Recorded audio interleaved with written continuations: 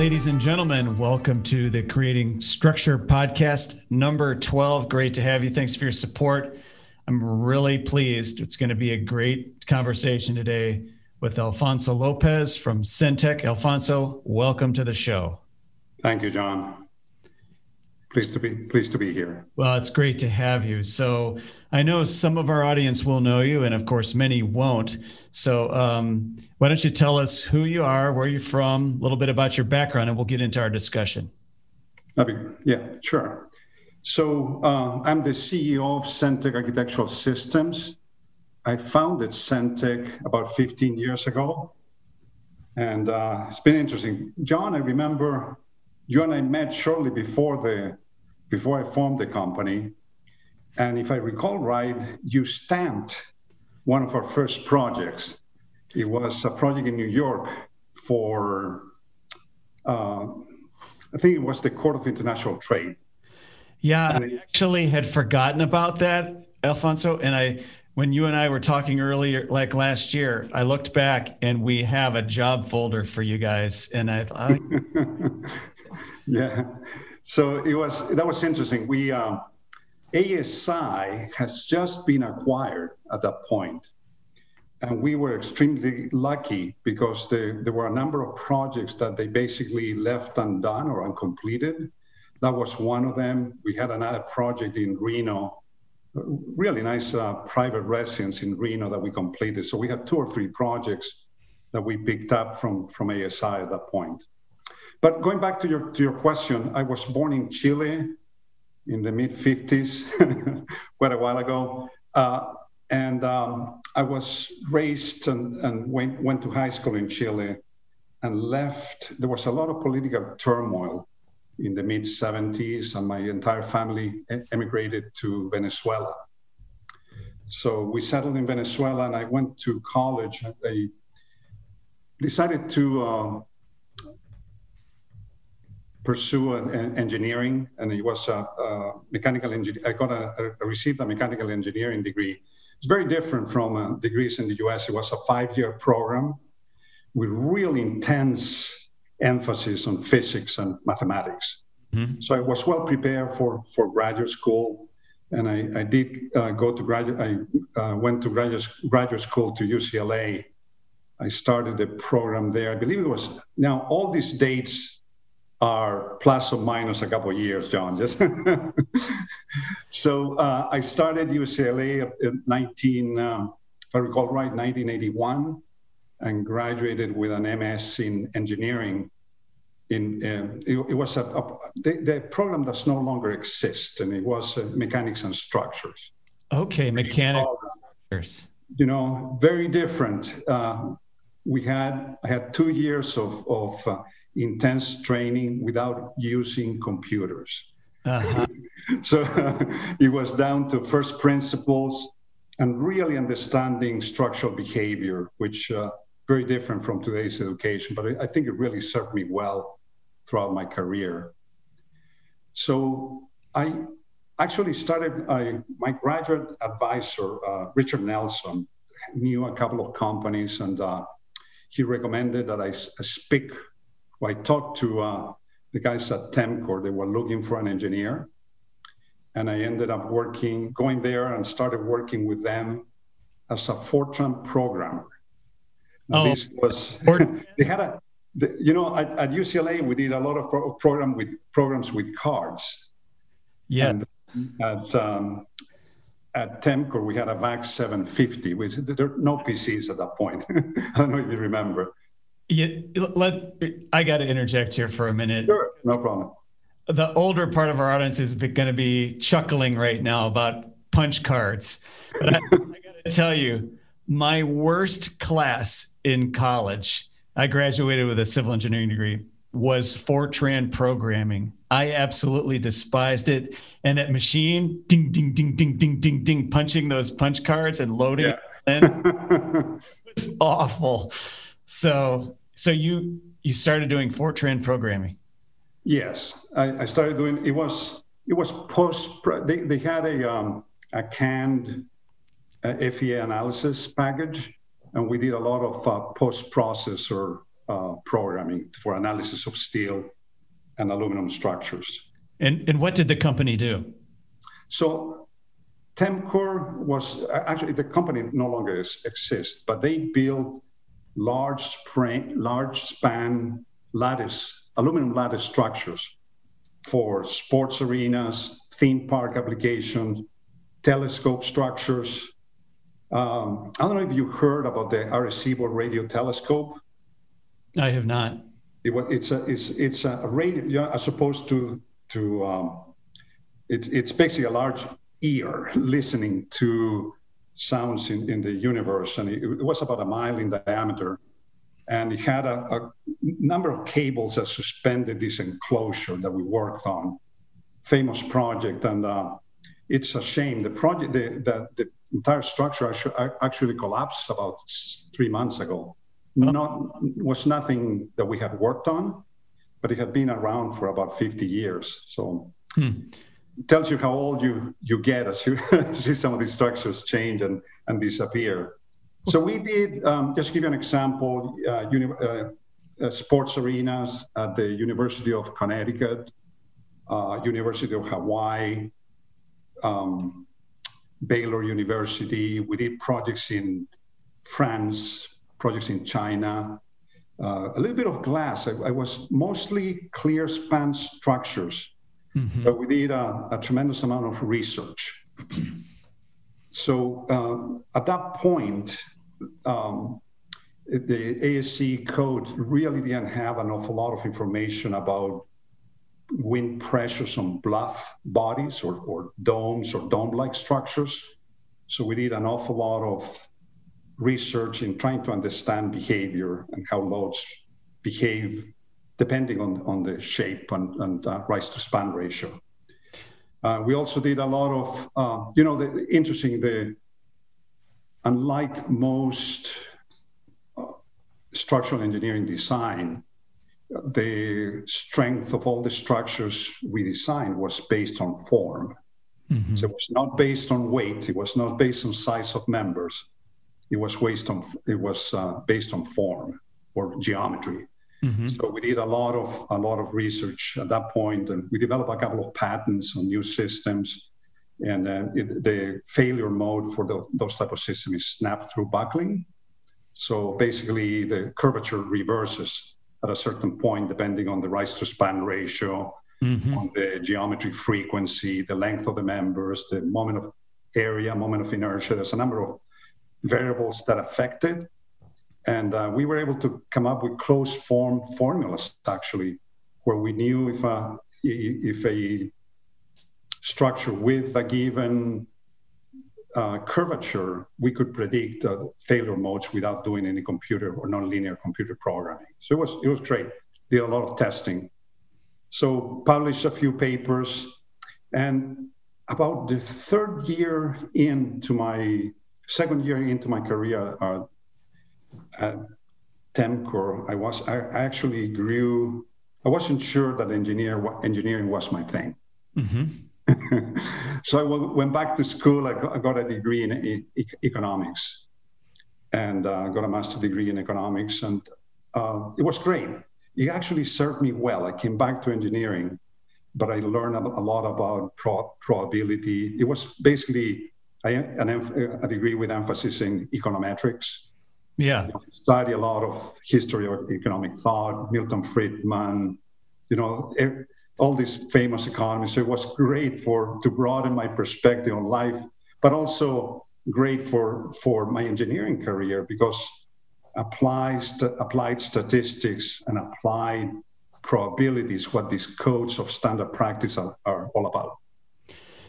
So you're telling me you could have been a hedge fund manager or a structural engineer. You got it. We'll talk more about that. I know, but I think when you get something like a degree in economics and a degree in engineering, that diversification and convergence leads to some fascinating outcomes that you probably wouldn't predict. But I can only imagine how enriching that was. Oh, absolutely. Just give you an example. And I'll give you a simple example how we've used this at Centec. So you have, when you perform steel design, you have all the formulas and all the code related formulas are based on testing. Mm-hmm. And so and what we've done at Centec is we're taking glass fins, for example, and we perform a number of iterations. So we know the variables that control buckling on a glass fin. So you can perform a number of iterations, varying the depth, varying the height, and you can use these variables that will determine buckling and develop closed form formulas using probability or statistics. So it's applicable. Economists use this probability to try to develop assumptions and try to predict behavior. Mm-hmm. And a lot of the assumptions don't make a lot of sense. But in engineering, everything makes sense. Everything is, predictable. You know what variables affect behavior. So it's very easy to take those variables, perform either numerical testing or testing, and come up with solutions using statistics. Yeah, the psychology of macroeconomics is quite different from the psychology of a building structure or a component. Absolutely.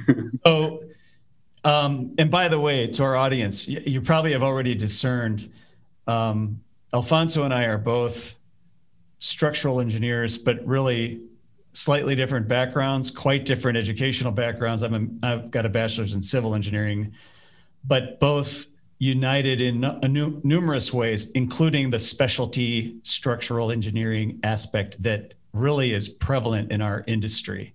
One of my questions is, as you're talking about your background, where you're from, your education, what led you? So I met you at Conservatech, where you were domes. Yeah. What led you to start Centec 15 years ago? Well, it's a great question. How much time do we have, John? Back to that. Let's hold that question. No, I think I can answer it. The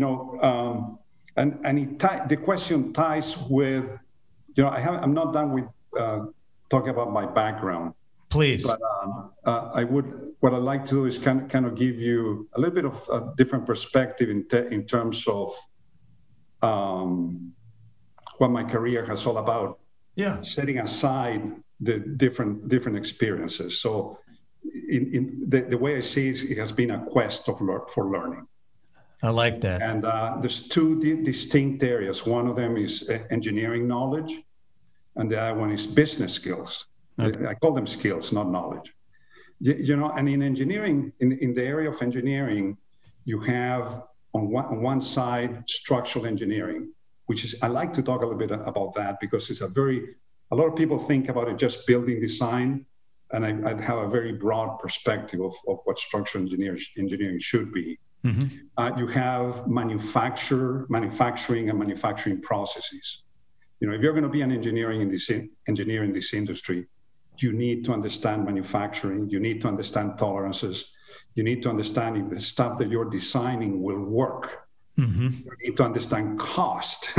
There's a number of variables that are extremely important to be a successful engineer, not just the structural part, but understanding what I call manufacturability. Mm-hmm.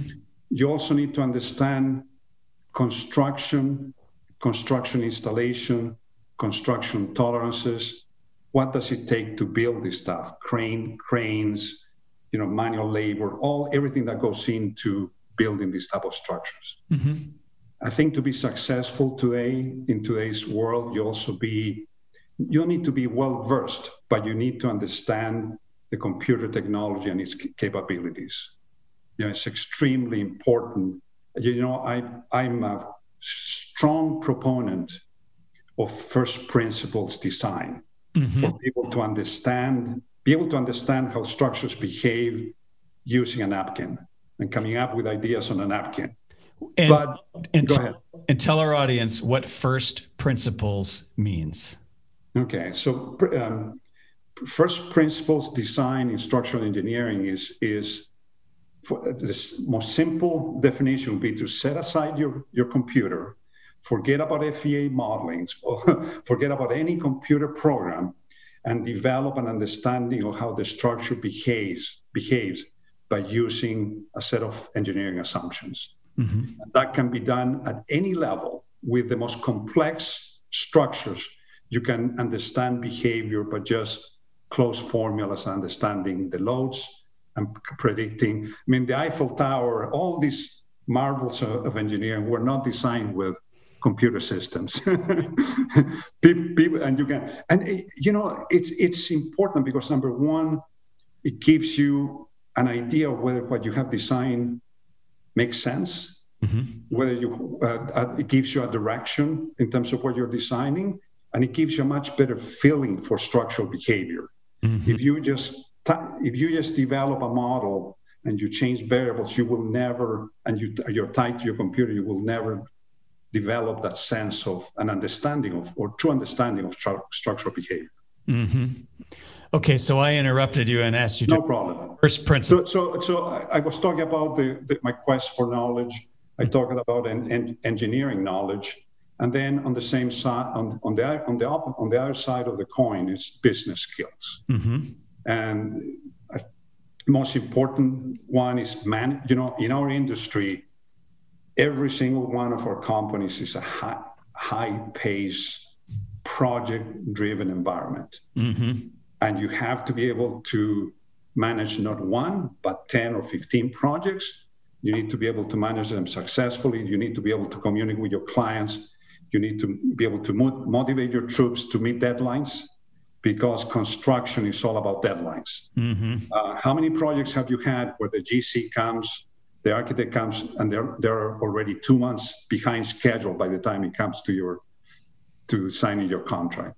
And even though you know what your deadlines are, many cases you make the choice. We will make the commitment and we'll make things happen. And it's all about getting everybody within the organization driving in the same direction to meet these goals. Very well said. Yeah. So managing people, managing resources, managing projects, project management is, and from an engineering perspective, it's important that engineers develop those skills. You don't have to be an expert PM, but you need to be able to communicate with your drafters. You need to be able to communicate with your clients. You need to be able to communicate with manufacturing, mm-hmm. communicate with installers. So it's extremely important to develop those communication skills. And the third leg of the stool is what I call business relationships. Okay. So you have knowledge, engineering knowledge, you have business skills, and the third leg is what I call business relationships. And over a 30-plus year career, I was able to develop extremely good friendships, great relationships with people that influenced my career, and people I can call on, and that helped me. I knew when I had developed all those three legs of the stool, I was ready to build my own company. Mm-hmm. So the question was, how did you start Centec? And the answer is, I came to a point in my career where I knew I was ready, where the companies I was working for became a little bit too small for what I was searching for. And I wanted to try things on my own. So you felt like you had these three legs of the stool. You had the engineering knowledge, the communication, the business relationships. And so I was ready to, kind of seems like a natural progression then. Yes. Good. So when I first started, and let's go over this is 15 years ago when I formed Centec. Yeah. The thought was to develop, actually I formed the company as an engineering consulting firm. Mm-hmm. It was not an engineered products company. And that was the initial thought, just to create, I have this wealth of knowledge. I have a lot of relationships throughout the industry. Let me create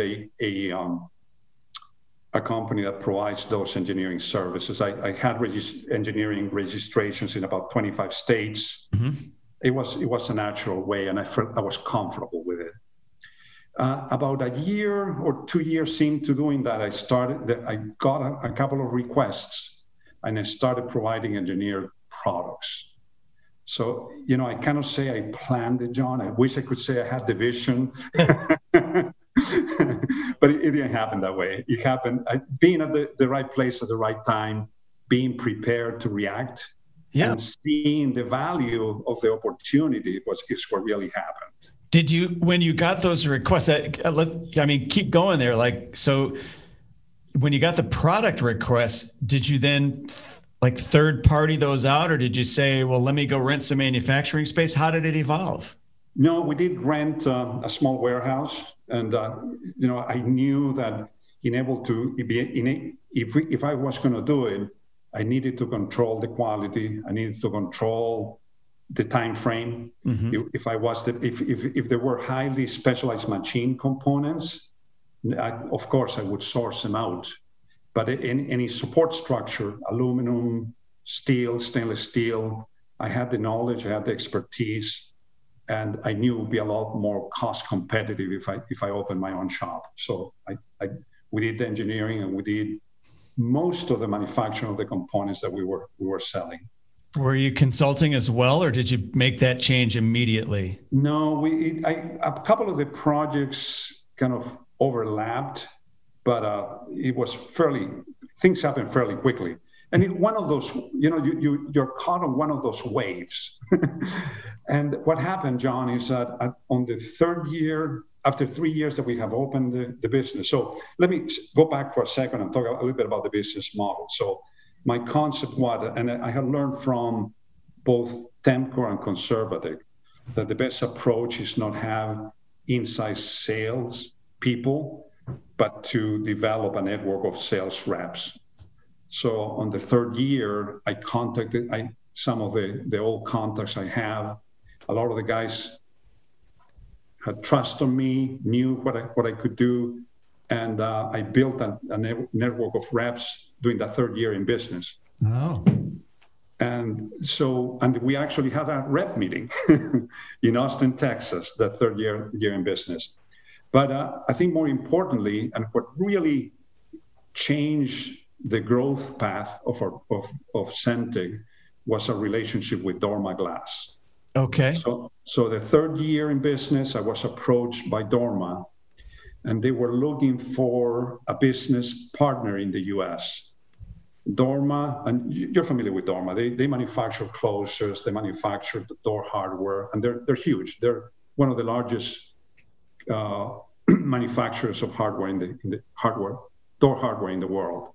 Where they had this line of structural glass fittings that they wanted to bring to the U.S., but they needed somebody to partner with because they didn't have the engineering expertise and the know-how to, use all this componentry on glass structures. So we signed an agreement, and it was just a game changer.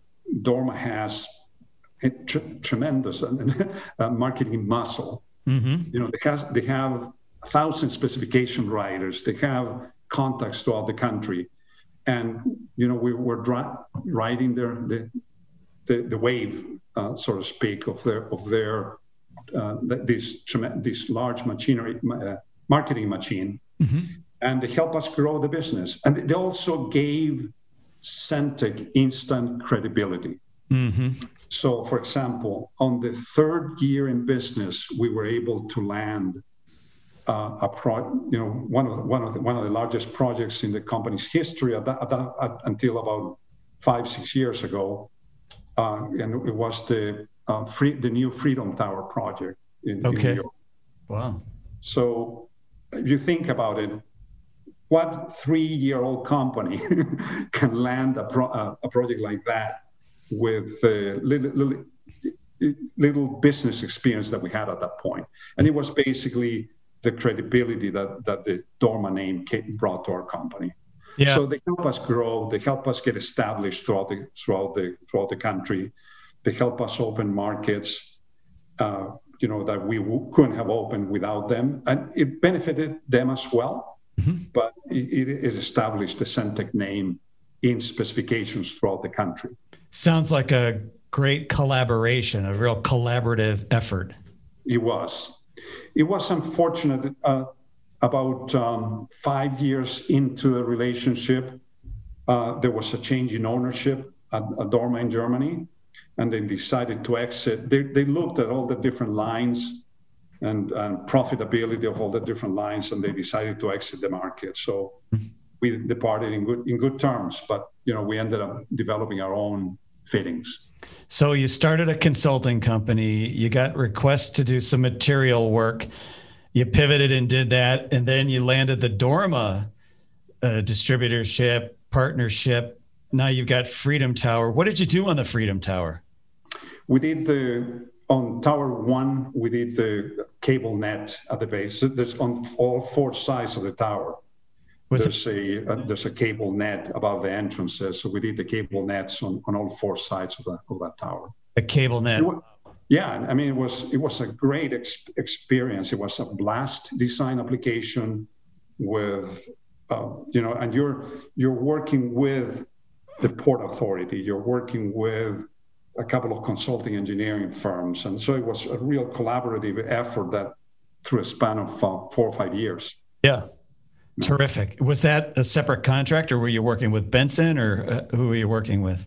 No, at that point, all our projects throughout the company's history have been through a glazing company. Okay. And American Architectural at that point was still a bit in business, and we had the contract. Tishman was the GC, and we got the contract through American Architectural. Interesting. Okay, so this is keep going. This is interesting. So we're year 3. You talk about the Dorma relationship. So this is the evolution of Sentech, right? Yeah. So, and just stepping, kind of summarizing what I said, we had established a set of architectural representatives. We set and we were basically selling quote unquote point supported structures. Mm-hmm. And I think about the 4th year into after we had formed the company, we had a project in New York for the police precinct.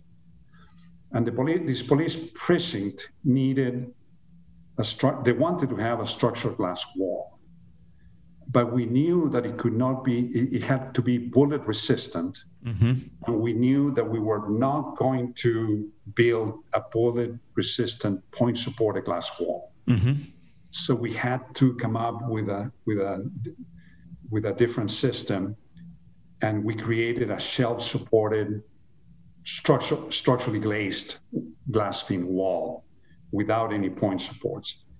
If you compare that project to the ones to the technology that we have today, it was really, really crude in terms of the connections. A lot of the connections were really visible, but it was the first project that we did without point supports, using structural silicon and large glass fin applications. So this simple project gave us, by need, we had to come up with a solution. And that solution actually evolved into one of our main product lines. So after we completed that project, there's a number of changes that have happened within the structural glass marketplace. Number one, there's very few projects nowadays that are built with point-supported systems. Mm-hmm. A lot of the structures that are being built nowadays have what we call hidden connections. The size of the glass panels that go into these structures has changed dramatically. That's for sure.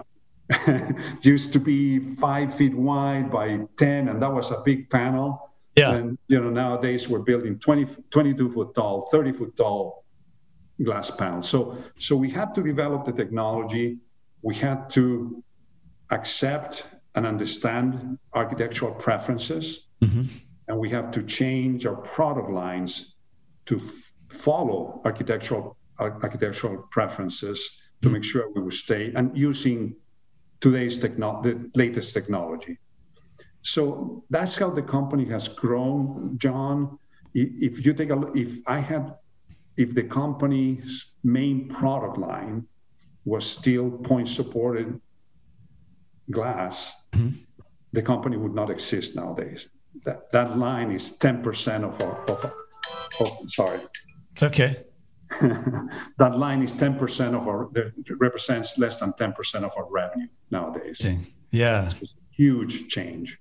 Yeah. And so, I think and I knew that from all my business experience. In order to grow a company, you have to stay at the leading edge of technology.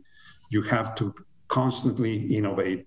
You have to at least try to become the market leader and not follow others in terms of products or services. You want to innovate, and you want to become known for innovation. You want to become known for good service, and establishing good relationships. That's the name of the game. Yeah, I like that. Not following somebody else. Innovate, innovate, innovate. Absolutely. Now, you have innovation, but you have to back it up with execution. Yeah. You have to back it up with quality. You are as good as your last project. That's the way it works in this business. You're as good as your last project. You know what? I love that statement. I had a non-competing engineer professional who's asked me about a guy he had interviewed today that used to work here years ago, the guy I've known since college.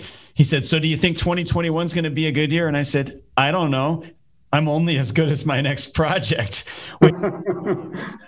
Yeah, I said, backlog is good. There's plenty of opportunity. But I agree with you. People, you need to be able to execute. And if you can't execute, people are going to move on to other companies. Yeah. So that brings me back to engineering, John. While working at Conservatec and working with Steve, which you met there, Steve introduced at that point, this is 16, 17 years ago, parametric design technology. And AutoCAD was still strong at that point. But when Steve came to Centec, this is 6 years ago, we set a plan to completely change the way we do engineering and engineering drawings. And a lot of the projects that we've done over the last 3-4 years, again, we couldn't have done if we hadn't had that vision of integrating engineering and develop standards and coming up with solid approach that uses parametric design technology. Why don't you explain parametric design technology briefly for our audience? Of course. So I think to understand it best, it's easier to go back and let's talk first about AutoCAD. Okay. And the way AutoCAD works, it's basically a computer program that allows you to draw inside the computer. Right. And there's a number of tools, there's a number of simplifications or fast tools that you can use. But at the end of the day, with AutoCAD, you're doing your drawings, instead of doing them on a board, you're doing them on the PC. Parametric design technology is a little bit different. What you do first is create a model, a 3D model of the structure that you're designing. Then you take that model and develop shop drawings or approval drawings, shop drawings from. So you have this large model, and it's typically subdivided in what we call assemblies, and each assembly then relates to a number of shop drawings, and you can develop standard parts, that you basically build your assemblies with standard components. Mm-hmm. Well, the beauty of parametric design technology is that if you change any dimension on your model, if you change the opening dimension, and you have everything modeled, all the shop drawings that are associated with that model are changed automatically. Mm-hmm. So it really simplifies. If once you have everything established, once you have developed your standards, it does a number of things. Number one, simplifies design. It allows you to design more complex structures with certainty, with accuracy. It eliminates errors. You can check for interferences. You can do everything in your 3D models, and you know that your drawings will reflect that model. So with parametric design, we're building the intelligence into the program first, and it's creating the drawings, the geometries from the intelligence, right? Correct. Yeah. And can you then use that in your company or in other companies, depending on what tool you're using? Do you use that to go straight to machine straight to shop? We don't, but it can, and that's the one of the main reasons these programs were developed. I see. So we don't use them that way. We use it to develop all our drawings, but we haven't taken that step. Got you. Okay. So if you think about it, John, the key to success in our businesses, number one, being able to read the market and develop products that are consistent with current preferences and technology. Number two, we talked about the capacity or ability of the company to execute and perform the work. The ability of the company to manage the work and effectively communicate. And to perform all these tasks, you need highly qualified people. And that's one of the most difficult tasks that managers nowadays have. Finding good people, recruiting people, and I'm talking engineers, project managers, retaining good people, and then motivating people. It's very different to motivate people that are nowadays in their 30s than it was when you and I were in our 30s. Everybody, in my mind, it might be just perspective, but everybody that had a different work ethic 20, 30 years ago. And people like to enjoy the outdoors. The mindset has changed.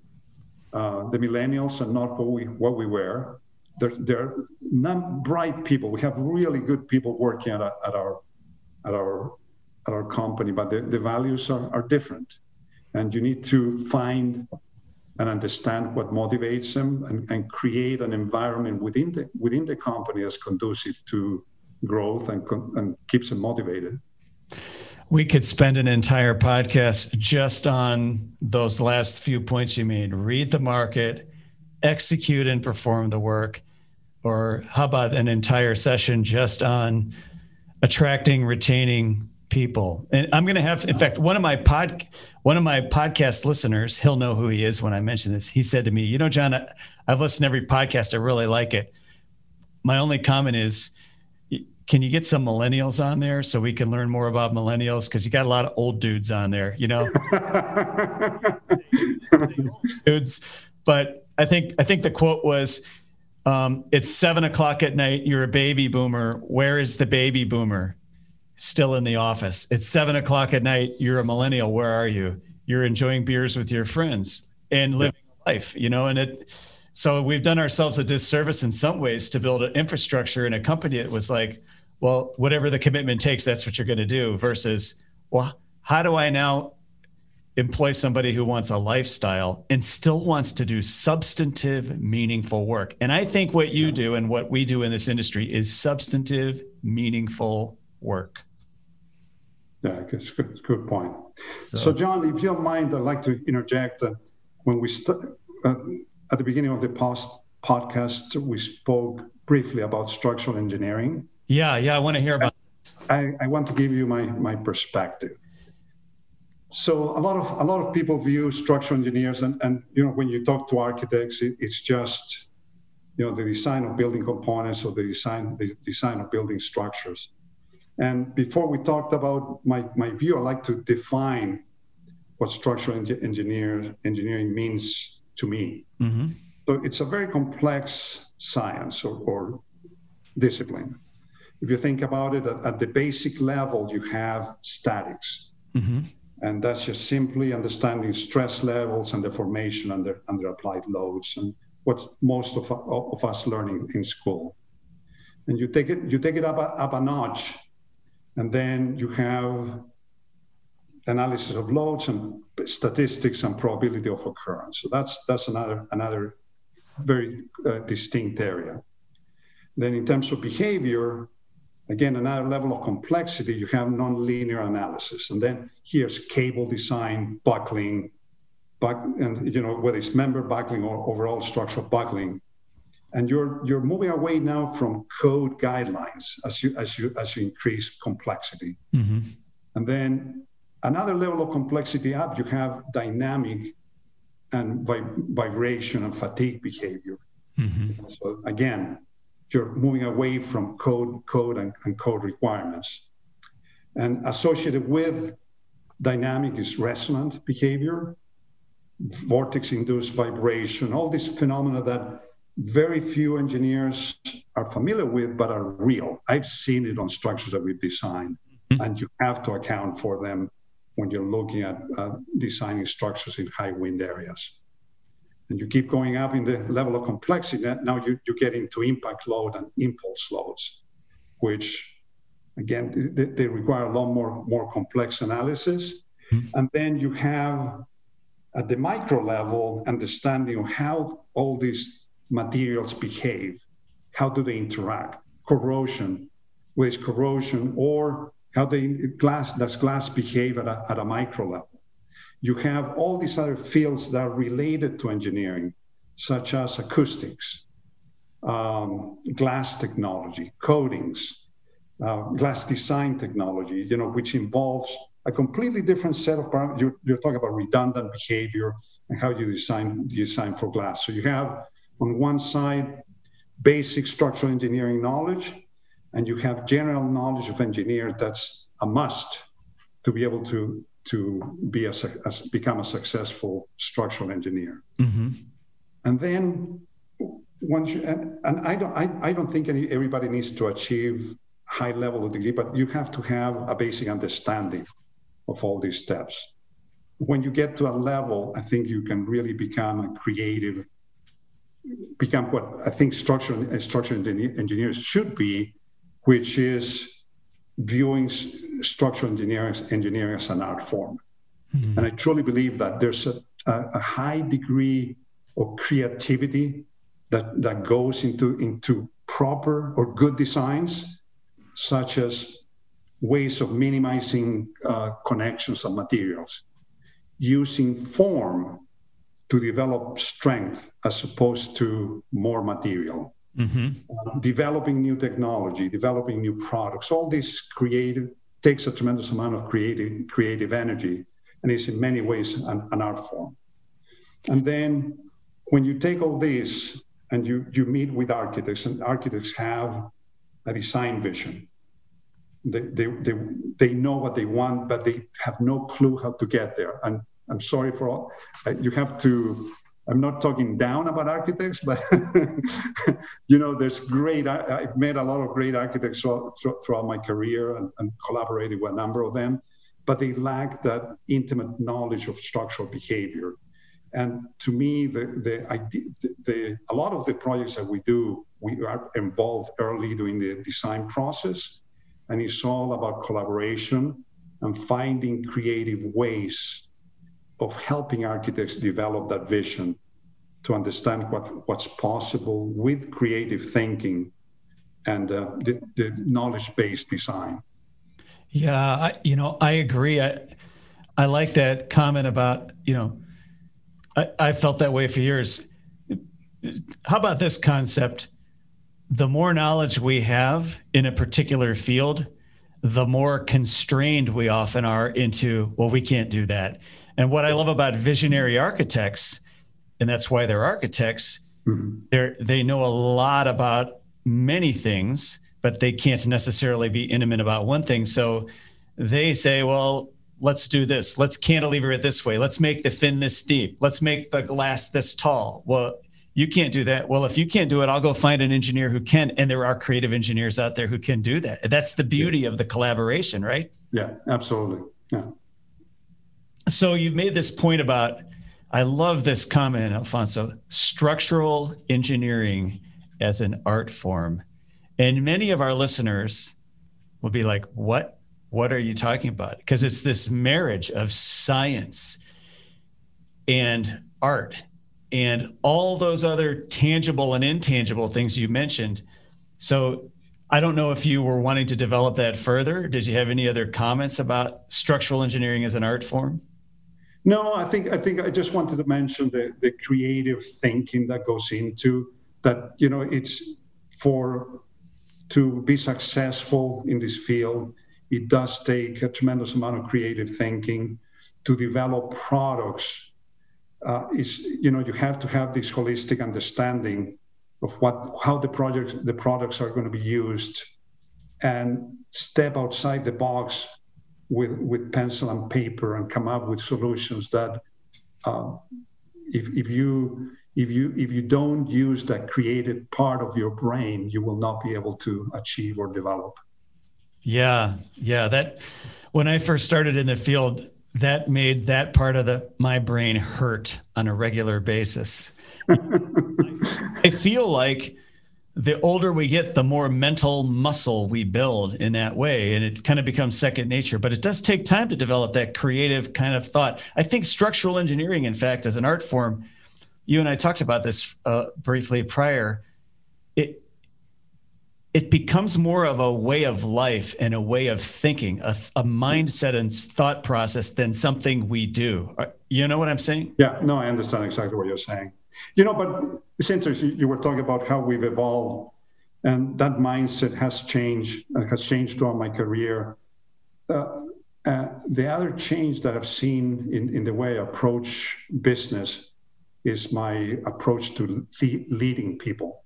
Okay. So when I first started at Temcor, and I guess it wasn't a cutthroat business, but it was very competitive. There's a lot of politics and a lot of demands on getting things done, and you react to that. And I became a very autocratic leader at the very, very beginning of my career. Getting things done. I got things done, but I can assure you, a lot of people that reported to me were not very happy. And that's evolved over time, and I really think that you get a lot more out of people by motivating them, by explaining the goals and make sure that they embrace the goals and they understand a direction, by clearly setting expectations. How many people, I've seen it throughout my career, a lot of people can want to do a good job. They want to be challenged. And if you don't communicate expectations, they're not going to perform. And in fact, I have seen throughout my career a number of examples of people where you raise the bar, you challenge them, and they perform, and they're surprised themselves by the things that they were able to do by just being challenged. So that has evolved. I really become more. I don't know if you read it. I forgot the name of the author. It's called Servant Leadership. Yes, I have. Yeah. So, I've gravitated more towards motivation. I've gravitated more about setting environments that are conducive to high performance and growth and learning, as opposed to, being more of the autocratic leader. And has that evolution just happened over the decades? It has, John. It took me about 3 decades to get there. but the style of leadership, because I started in the curtain wall business in 1984, and the style of leadership then was very corporate, very competitive, autocratic. It wasn't as collaborative. So you actually answered a question before I was going to ask it, which I love. You said you like to create learning environments. So you also talked about equipping people. So would you say in this process from a leadership perspective, are you more asking questions, providing learning tools and environments, and then letting people step into that? Yeah, I think that's a great question, John. And I think the best example is the decision-making process. And throughout the business day, where there's a number of decisions that are made by my team and by people that report to me. And it's very simple to say, do this, take this step, call this guy, let's go ahead and forget about that. Yeah. But it's a lot, you provide a growth opportunity if you ask questions. And if you lead them and let them come to the right conclusions and guide them, and pretty soon it's not that they adopt your way of thinking or your decision-making process, but they learn what's important, and they learn to make those decisions on their own. So I think that's key. Instead of empowering them, allowing to make their own decisions while guiding them to get there. I think you just established a great recruiting platform for Centec. Ladies and gentlemen, if you're a technical professional looking for an opportunity, work with this guy. That's really, really good. Have you, you mentioned your learning journey, your quest for learning. Were there any, I was fascinated by that phrase early on. You said, I'd like to talk about my learning quest. You also described it to me prior to the show as your learning journey. Was there any other points you wanted to make about that? Or do you feel like... Yeah, there's a lot of people that have influenced me on my career. My wife being probably the most important one. She has this thirst for learning, John, that, all the year we've been married now 38 years, and it has never stopped. So, it's contagious. So she has she not only has, I have learned from her, but she has also been extremely encouraging throughout my career. I think, if you step back and you go back and say, would I do anything different, or what important steps have I taken throughout my career? And it has been rolling up my sleeves and learning about all different areas and facets of the industry that we're in. I've installed structures. I've been at job sites. I've been in the shop floor. I understand how things are made, and that's extremely important, an important part of the learning process. I've also been fortunate to be associated with great engineers throughout my career. Yeah. You mentioned. When we were talking earlier about structural design and, understanding basic principles. And I met a couple of engineers throughout my career that truly understood that concept. Mm-hmm. John Raggett and Westwind Lab. We perform a number of these dozens of wind tunnel tests and full-scale tests on structures, trying to understand behavior. And John could develop some of these he did aeroelastic stability studies of large span. Some of the longest bridges in the world were designed by him. And this is on a wind tunnel test that he had at his garage. This is not RWDI. This is a very low tech, intense, very, very simple approach to design.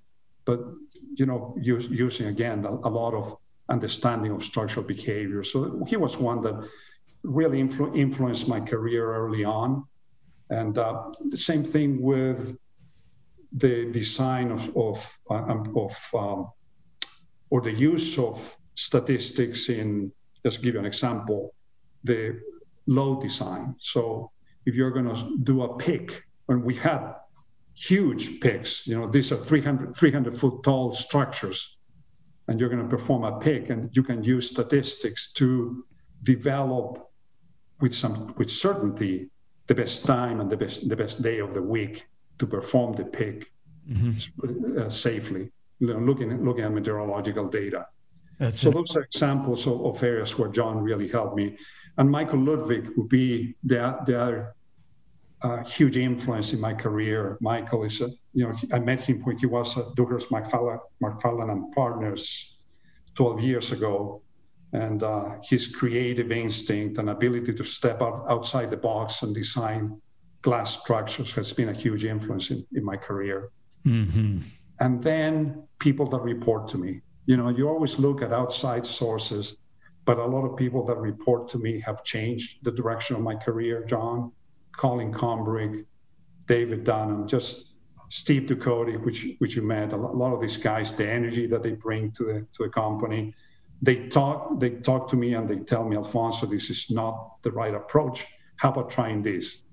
They have the presence and confidence to talk to me and, establish that dialogue and make decisions in a collaborative way as opposed to me just giving direction. Well, that's good that you've created an environment that they feel comfortable approaching you that way. That speaks a lot to you. And kudos to you for talking about the influence of your wife. And I have to say that too. I have failed a number of times to publicly acknowledge the influence my wife has had on me. And the last time I said, I'm never going to do that again. She's been the number one influence on me. From a creative thinking, from an encouragement. And let's say any spouse, husband or wife, whose spouse develops a business, especially those who are engineers, we're wired a little differently. They get special affirmation because it takes a lot of commitment to support that process. I mean, absolutely. Starting a business, we've had a number of folks on here who own their own businesses, and it's not easy. It's not easy on a marriage. It's not easy on a family, and they're just invaluable. So. Absolutely. To you. And it takes years, John. It takes, you start your business and for the first 4 or 5 years, even though it's an engineering firm, it's a mom and pop operation. Yeah. But then Syntec has evolved to a professionally managed organization for a period of 15 years. Mm-hmm. And Don was a huge influence. I didn't mention him early. Don Brown. Yeah, he came into the company, and it has been a true friendship that we've developed since my days at Conservative, and he truly helped me. And we had a lot of fun along the way, by the way. So that's and we always he always tells the story, and it's actually true. We worked together for over 10 years, and we never had an argument. We always resolved problems, talking to each other. We disagreed. We had strong disagreements, but we never had a strong argument where we, did not come to a resolution. But he brought and you cannot do things on your own. It's impossible to grow a business and do it on your own, especially when you have manufacturing plants, especially when you have engineering and you're dealing with installers and subcontracts. You need help. Yeah. And Don brought consistency. He brought structure to the company, and he really helped us grow and take us to a next level. Alfonso, when Don came as a professional manager, did you subscribe to any particular type of organizational structure, like the entrepreneurial operating system or the E-Myth operating system or any of those, or strategic coach? Or did you just look at the DNA of Syntec and of you and Don and the people and say, what works best for us? I think the latter, the latter one. We looked at the DNA of. We had worked together for a long time, and we knew what we're both good at. And Don is extremely good at finance. He's good at operations. He's good at organizing teams. He's good at planning. He's good at managing project management functions and dealing with our clients. And I knew that I was best served by driving the engineering, then by developing the new technology, and by taking on the sales function with all my established relationships. So we knew the areas that we wanted to work or dedicate our energies to, and that's what we did. And regardless of titles, whatever, we knew what areas we wanted to be responsible for and put all our energies in. Yeah, if you aligned that with Dan Sullivan in Strategic Coach, he labels that type of alignment unique ability, a person's unique ability, the thing that they're not just good at, but they bring the most value. They look forward to it. They bring energy to the role. It has a big impact, not only internally, but externally, and it really can multiply the effectiveness of a company. So Don is no longer there, right? No, he retired last December. Just last December? Yes. Oh, my good. Shout out to Don, a Buckeye, by the way. Thank you very much. Because one of my favorite stories when he lived in Texas was every fall he would slap his Ohio State magnet strip on his garage door next to the Aggies, and all the said they had a polite war on the street about who was the better football team. Stuff. Do you still have sales reps, or do you handle that all yourself? No, we do. So we don't have as many as we had when we started the company. We have over the years, we have developed some pretty strong relationships with most of the large glazing contractors throughout the country. Mm-hmm. So we did away with a few of our rep agreements or reps, but we left we have some really strong reps throughout the country, in California, Texas, the DC, Virginia, Maryland area, Boston. So we kept a few of the strongest ones. And your manufacturing is in San Antonio, right? Austin, Texas. Austin, my apologies. No problem. Completely different cities. It's a great town. It is. I hear it's a great town. Yeah, and it's I think ideal especially for attracting talent. A lot of people from California, a lot of people want to move to Austin. Yeah. So it was an ideal place to attract good people. Yeah. A couple of quick questions, if you don't mind, as we get towards the end. Do you do anything for hobby or recreation that you like to share? Anything fun outside? Sure. I play tennis, and all my daughters, my entire family plays tennis, and we played since they were little, and it's a family sport. I played it since I was a young kid, and I really enjoy. Still play 2 or 3 times a week. That's so. Good. And then I played chess with my daughters and some of my friends online. Really? Yeah. I admire you. Chess is a tough game. It's really enjoyable. And there's a lot of parallel between chess and business and life. So it's an enjoyable game. I have an attention span at times that's good enough, but typically my attention span's about the same as a lightning bug. So I have a hard time with chess, So one more question. I've asked many of our guests about this. One of the things I admire about SendTech and what you and your team has done is you have a social media presence, which is not always typical in our field.